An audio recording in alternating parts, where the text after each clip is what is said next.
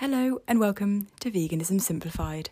I am your host, Anna Miller, and today's topic is going to be all about the next pandemic.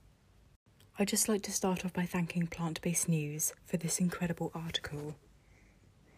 It was named 400,000 ducks sent to be killed following bird flu outbreak in France.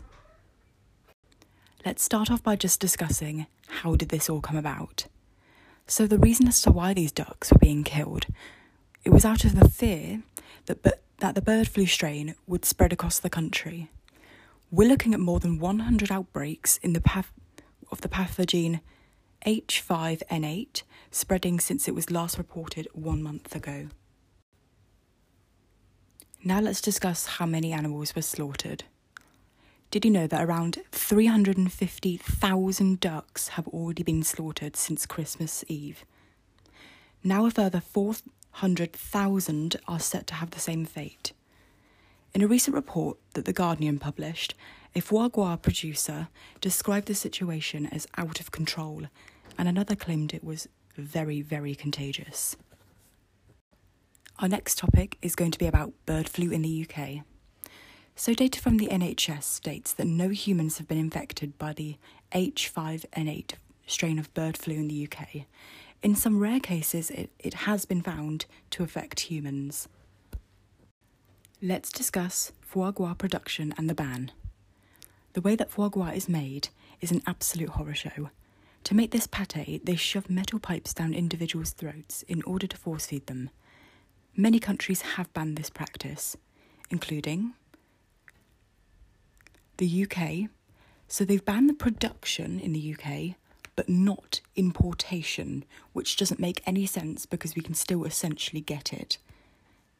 Turkey, Australia, parts of the USA, Poland, Belgium, and India. The next topic I'd like to discuss is why it's more important now than ever to go vegan.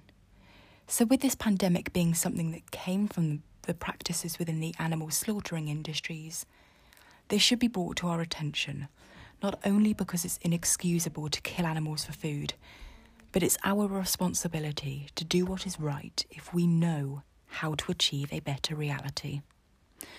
We're also seeing climate change getting so much worse, and with Oxford University recently publishing a study that suggests just by cutting meat and dairy out of your diet, you could reduce your carbon footprint from food alone up to a whopping 73%. That's a staggering amount of impact that you could make just out of adopting a vegan lifestyle. Did you know that the UN's Food and Agriculture Organization estimates that the meat industry alone generates nearly 1/5 of human-made gas emissions? The next topic I'm going to discuss is zoonotic diseases and why we have them. Animals have pathogens that affect humans directly through contact with either wild or domestic animals. We have something called an intermediate host, which is the host in between us getting the coronavirus, for example, and the cause. Coronaviruses are a large family of virus that affect both birds and mammals. We have seen the SARS epidemic that ran from 2002 to 2003 that came from bats, but then the virus hopped to civets, which is a small nocturnal little animal. Now, through the extensive research, experts have concluded that the scaly ant-eating pangolin was the prime suspect. Now we're seeing new variants of the virus because it's mutated.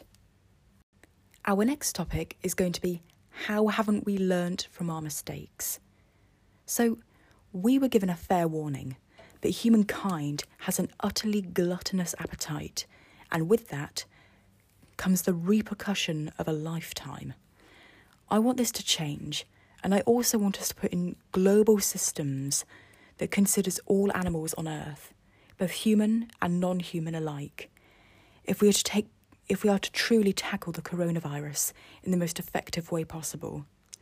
Just start now by thinking about the ways that animals serve us when they do not need to. let's talk all about the possibility of another pandemic. So I have briefly gone over the possibility of another pandemic due to our use of animals previously in the podcast. I'd like to further explain that now. Each year, the World Health Organization reviews the largest list of pathogens that could cause a public health emergency. From this information, they decide which ones to prioritise with their limited resources.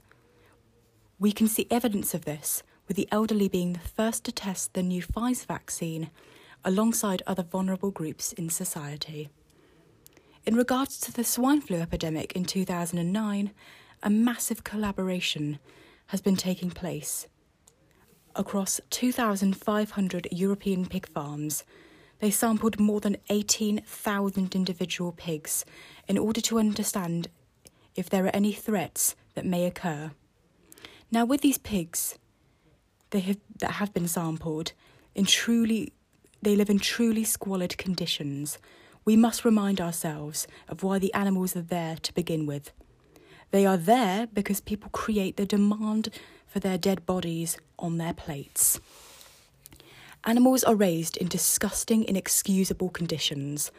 They're all bunched together, regardless of what the label says on the packet. We simply cannot go on any longer with this way and expect to put the horrors of the future as well as the present pandemic behind us. We must wake up, because it's not just our lives we're ruining. I'd like to talk about the power in you. This is something I love to bring up because it's so divinely true. I cannot emphasise enough how important it is that in order for us to start seeing a world in which we can all live and see more normality come back into play, then we must do what's right by completely excluding animal secretions and bodies from our diets. This is the pathway to a more sustainable future. Our next topic of discussion is going to be all about the problem in the system. Not acting soon enough, we are made to be oblivious. So I went over to the gov.uk website and managed to find a comprehensive list of zoonotic diseases that are found in the UK alone.